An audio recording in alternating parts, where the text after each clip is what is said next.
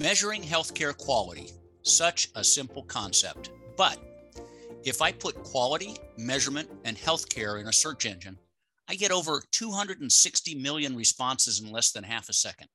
There's a lot of information out there, and quite a bit of it is misinformation. We touched on how difficult it is to measure quality in healthcare during our last podcast with Dr. Ben Pollack. There are a lot of different things that we can measure, things like mortality rates, length of stay, complication rates, quality of life, patient experience, many more things. But in order for those things to be measured, the data has to be in the health record, and it doesn't get there automatically. A lot of what gets into the health record is for the benefit of healthcare. That's what it was intended for. But documentation requirements have grown a lot as the thirst to measure quality has increased, and especially the thirst to report quality to payers. One study found recently that 12 and a half hours of physician and staff time for every physician in practice are spent per week entering information into the medical record that really is only for the purpose of reporting quality measures for external entities like Medicare, Medicaid, and private health insurance plans. That is incredibly frustrating and inefficient. But even that isn't enough, because there's a next step. Once that information gets into the health record, somebody needs to get it out of the health record. They need to validate it, and then they need to record it. And that's a lot of effort. And after that, they have to report it to all kinds of other agencies. So suppose you mastered the measurement and the recording and you have it all in a spreadsheet. For a typical US healthcare facility, you're probably looking at more than 160 outpatient measures and hundreds of inpatient measures. Wouldn't you think that the electronic health record could smooth all of that work? I mean, these are computers. And wouldn't you think that the measurements might be able to be extracted from the record and then reported directly? Well, of course you'd think that, but unfortunately, even that doesn't happen automatically. Talk to anyone you know who works in healthcare, and they'll tell you that the EHR has helped in some ways, but it hasn't made the work easier. In fact, up until the last half decade or so, this whole process was very manual, and it took hours, weeks, and months to accomplish. And of course, not every electronic health record is the same, and not every organization is the same, so the process is a little different in every organization. There's multiple collection methods, specifications, processes, and customers in the regulatory quality space, and this has challenged organizations to report performance accurately and efficiently. So I've told you the problem. At Mayo Clinic, we realized that we needed to shift from inefficient, manual, and wasteful processes to a much leaner and efficient process that would help the practice. We needed to do quality improvement on our quality improvement processes. So how did we do that? Well, today I've invited some guests who've been involved in trying to solve this problem, how to obtain and report the quality measurement data much more efficiently. Welcome to Key into Quality, a Mayo Clinic podcast focusing on healthcare quality, experience, and affordability trends and solutions. This podcast aims to help you take some of those first steps towards understanding and improving quality challenges in your organization. Thanks a lot for joining us. I'm Dr. Timothy Morgenthaler, a professor of medicine here at Mayo Clinic and the vice chair of Mayo Clinic Quality and Affordability. Co-hosting today with me is Sherry Nemec. Sherry? Welcome, everyone. I'm Sherry Nemec, Consultation Relationship Manager for Quality at Mayo Clinic. Dr. Morgenthaler, I liked in your opening that you said this work doesn't happen auto-magically. I don't know if people caught that, but I really like that, because to many of us who aren't closely involved in this work, it can probably feel like things just sort of magically happen in this space and things get submitted, right? Yeah, I mean, and I think, we get that idea because so much of the commercially available software that we use for things that matter to us, like email and messages and Word, these are refined products. But this whole process of putting healthcare information into an electronic health record and then getting it out and reporting it, this has still been a work under development. So today we have some experts to help us understand more about this. I'm really excited to have Jennifer Allen and Tara Olson join us to share what they've been learning about making more efficient use of the EHR, that's the electronic health record, for recording, extracting, and reporting quality measures. Jennifer, could you just introduce yourself to us and tell us a little bit about yourself? Sure. I'm Jennifer Allen. I'm an IT lead analyst programmer. I've been at Mayo about 20 years, and I also worked at the state of Minnesota. My degree was originally in chemistry, where I worked in molecular biology research and created and licensed animal vaccines. I didn't know that about you. I didn't either. What an interesting starting point. Just shows how flexible education can be. Tara, really glad to have you too. Can you introduce yourself and tell us a little bit about yourself? Sure. I'm Tara Olson. I'm a manager in the Quality Data and Analytics service line. I've worked at Mayo for 27 years now, and the first 20 of those were in IT. During that time, I gained experience in supporting various applications and also data warehousing and some other things that brought me to where I'm at today with this job. Well, I know Sherry and I and many, many others are really glad that you're on our Mayo Clinic team. So I'd like to just kind of launch off by asking you both, tell us how you first got interested in this particular problem of recording, measuring, and reporting quality data. And how did you get your arms around it to begin with? How did you get started? From an IT perspective, the team I'm on now was strategically formed when Mayo started on our EPIC journey about 7 years ago. And honestly, that's when I first started to work with quality. Prior to that, IT team had a traditional kind of compartmentalized approach to quality submissions, where there were SQL developers on one team, maybe quality developers using the EHR on another. And so the plan to centralize and capitalize on our gains evolved over time. I remember my early interactions with the quality team. They had a very healthy trust but verify skepticism, which was absolutely appropriate. They wanted to know, would our implementation of EPIC live up to the hype? For our listeners, I think probably most of you know, but EPIC is the name brand of one very common electronic health record. Tara, tell us about your thoughts about this. Well, when I used to work in IT, a lot of these submissions to the regulatory agencies were supported mostly by the developers. They would read the specifications manuals, they would interpret them, code it as they saw fit, and then even validate and submit the data. The quality representatives were involved, but they were subject matter experts available to just answer questions. They weren't deeply involved in the submissions. So when I moved into quality, I saw an opportunity to get the quality informaticists involved in the submissions and have them play a more crucial role in it. But what happened was the pendulum almost swung too far, which is what Jennifer was referring to, where the quality informaticists were doing the majority of the work and the developers were just learning the technologies that they needed to do the submission. There was no overlap. So then when EPIC was implemented at Mayo, it gave us a perfect opportunity to kind of level set and start over and build it as a multidisciplinary team working very collaboratively together.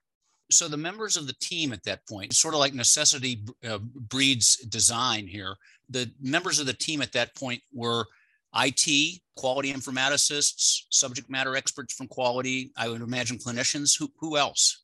Clinical care teams where needed. And also we have quality performance improvement advisors across our regions at Mayo that also are available to us when we have more detailed questions as things pertain to the practice. And I would echo that. They are really our eyes and ears to the practice and the pitfalls and hurdles. And so that was really important. So Jennifer and Tara, both then, as you reflect on when you started to organize that work, who else was important to involve as you got started?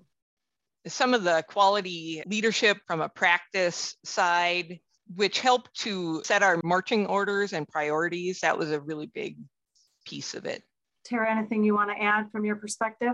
Yeah, I would just reiterate leadership played a very critical role in ensuring that the staff could prioritize this work, that we had the same staff involved from submission to submission so we weren't continuously retraining folks. The leadership also understands the skill sets involved and knows how to match up those skill sets to ensure all bases are covered. If you could describe a little bit for our listeners, what's the kind of work that you're doing as this team together here? Because, you know, we've talked about kind of how you evolved, how you came together. Walk us through an example. I always think of it as a pyramid, if you will. We have a foundation of things that are absolutely required. So to me, that's building out the MIPS, electronic clinical quality measures, or ECQMs.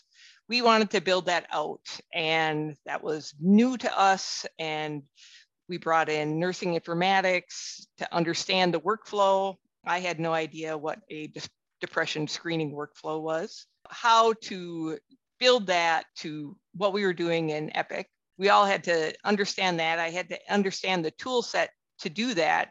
We had decided to try an Epic first, or Epic tool first approach, rather than build it in SQL, because we wanted to bring as much real-time information, if needed, to the practice. And it's a lot easier to present it in line with where they're looking at patient charts than, oh, go look at some other website and try to remember all the places to go. That was a novel concept for us to build these ECQMs. And we did that the very first year for our first go live, learned a lot, and started to see where that was useful maybe for submission, but not as useful for presenting to the practice.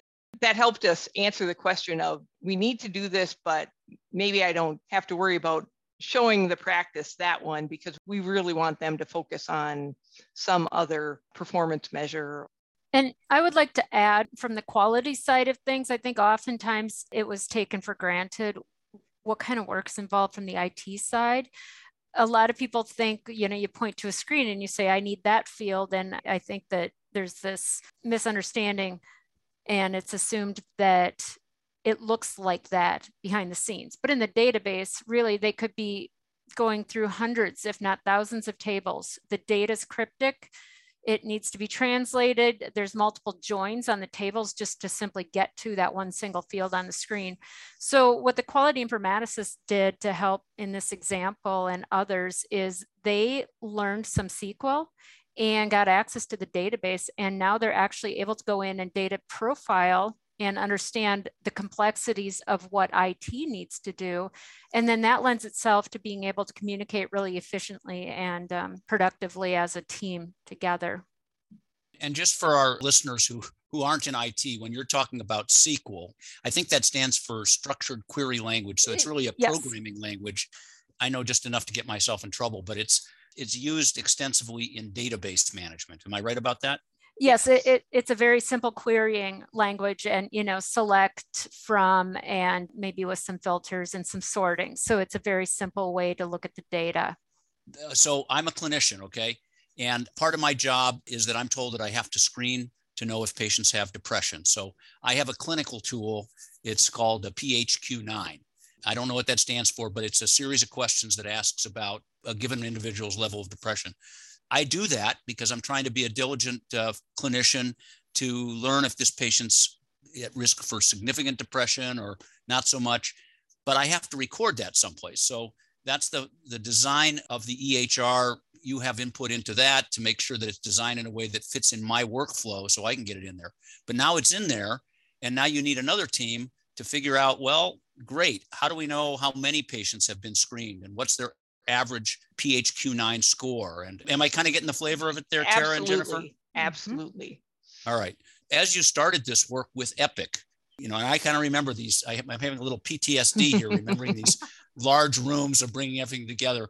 What were some of the big challenges as you were starting this, and what did you learn about that?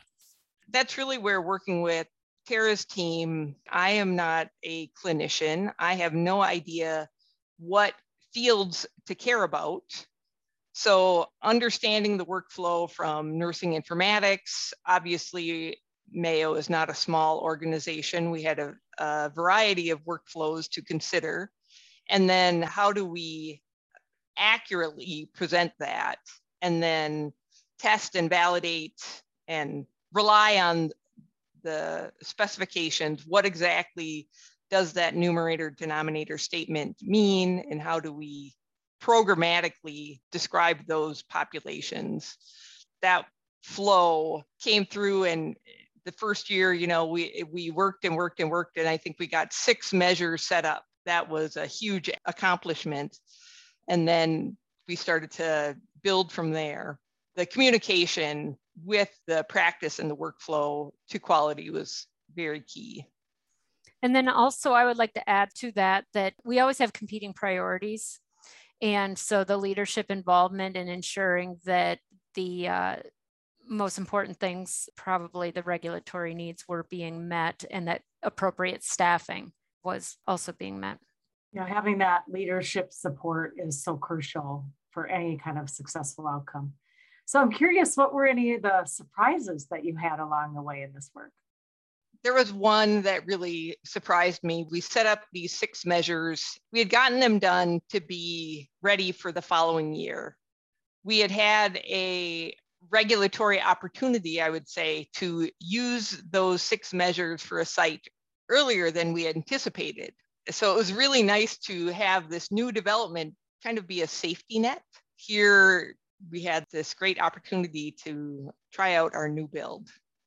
Great. Tara, any surprises? I'd like to answer this more from the perspective of the quality department. Since I did have a lot of experience in IT, this wasn't a surprise for me, but the importance of validation, how much time needs to be committed to it, how it's very important to test out every scenario you can think of every exception, every strange anomaly, and go in and test it out. Because again, I think that it's taken for granted how much work the IT teams have to do to pull that data and how difficult it is. So validating is very important. And we do spend a lot of time on that. And I think folks in quality now understand that.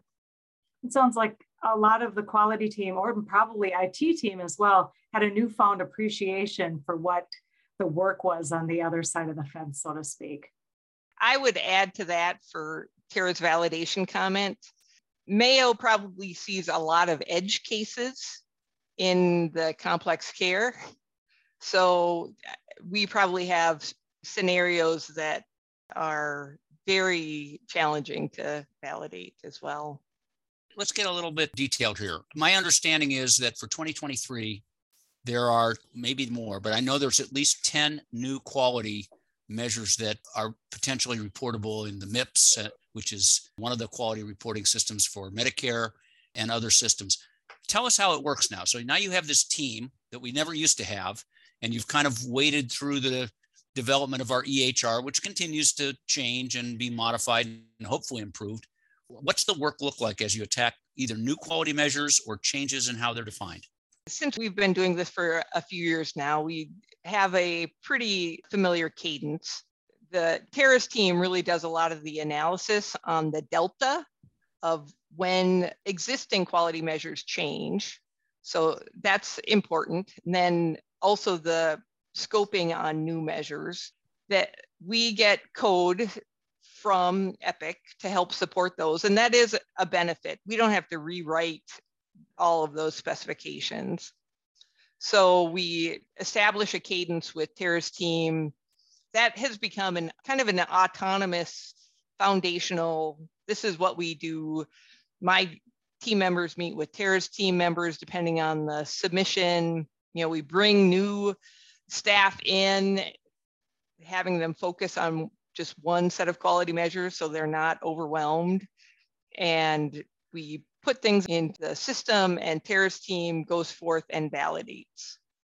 One other thing that I'd like to mention is that we do have somebody designated as the project manager. Now, it doesn't have to be somebody that's PMP certified. It's just really more a person that takes on that role of keeping things organized, ensuring that timelines are met, and keeps things moving forward.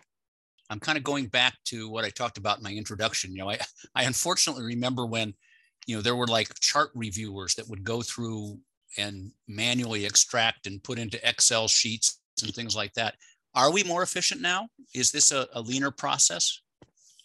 Definitely more efficient and lean. I remember back in the days with what you're describing, and we just had so many people. We brought in temporary help just to do the abstraction and get that work done. So now we are able to pull a lot of the data from discrete fields. I think if it's an ECQM or electronic clinic quality measure, we're able to get that entirely electronically. Even in the areas where we still have some supplemental abstraction, it's very, very minimal. I'm literally remembering back to the early 2000s when this was all started. It was all manual. What proportion of them now are electronic. In other words, you've got a code that you've told me how to put it in efficiently, and you've got a way to efficiently pull it out, and it gets reported after, I'll say, a light touch, because I know you still check the validation to make sure everything's looking right. But what proportion of all the reported quality metrics now are electronic or automated? For our 2 southern locations, Arizona and Florida, all of their MIPS data is ECQM or electronic. So while we validate before we create the file, it's automated from there. The Midwest is in an ACO, and that is still using a web interface kind of sample population. Next year, the plan is to use ECQM. It's great. We already have that set up, so we really get to reuse that build.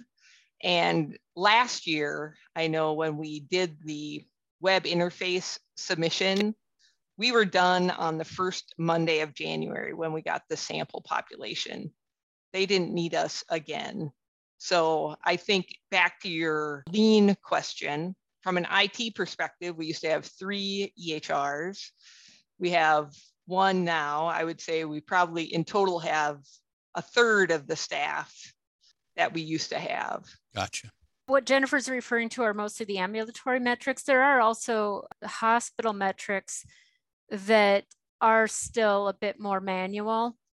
There's a handful of abstractors that we still have working on those, but I think as the government is changing the regulations, the specifications, it will become more and more electronic. We might get to a point where there's no abstraction. Yeah, and why are the inpatient ones more manual? That's okay. Let me think. That's a good question. Discrete fields. I think it's just that there's still in those particular measures a lot of freeform text, and they need to read through it and interpret. Sometimes, it might be not a matter of looking for a particular word in there, but what that meaning of what they typed in the note is. In the ambulatory world, almost everything is now in discrete fields where we can look them up electronically. It is a really good question, Dr. Morgenthaler. I'm not familiar with what the abstractors work on. We have inpatient quality reporting measures that are electronic as well. We send 4 for every hospital within Mayo Clinic, and those are all these formatted XML documents. So we do have some, and there's a whole inpatient side. I would love to know why they can't streamline that. That's really fascinating, because the inpatient measures have been around a lot longer than the outpatient measures. That's kind of an interesting question. It is. What are your next steps in this whole improvement process? One of the things that we've done is we've taken a step back to optimize the whole. So when we have, for example, different regulatory or requesting agencies who have the same kind of measure, I'll use colorectal cancer screening as an example. We've looked at how we report that agnostic of the tool that we use. So we make sure that every health maintenance modifier is there, every surgical history. Are we using the same groupers? And if we're not, is it because the regulations require that? Really ask those questions. So that has helped a lot to streamline things. The other thing is every year there are new measures, as you've said, and there's always new work to be done. I think social determinants of health is becoming more of a focus for many organizations. That will be a fascinating new type of quality measure to report on. We have to think about that. From my standpoint in the quality department, one of the things I'd like to focus going forward is cross-training. The quality measures themselves are very complex. There's overlap. There's also where it's similar but not exact. And so it takes a long time to learn that. And sometimes we get other projects added to our plate where we need to pull staff out, or in the event of turnover, we need to have other individuals that can step in quickly, because the amount of training involved could be significant if we're not prepared. So that's something I'd like to focus on for next steps. So as leaders and experts in this space, anything worrying you or keeping you up at night? To Tara's point, I think that the time it takes to upskill new team members to understand the big picture is not small. And so that's always a concern. We're not a very dramatic organization. We're very efficient. And so there isn't a lot of focus on us.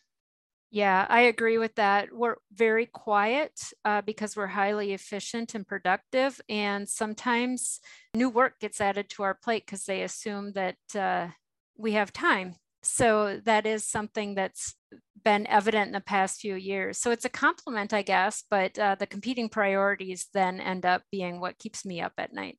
I think you guys just need to get some teenagers and you'll learn how to be not so quiet.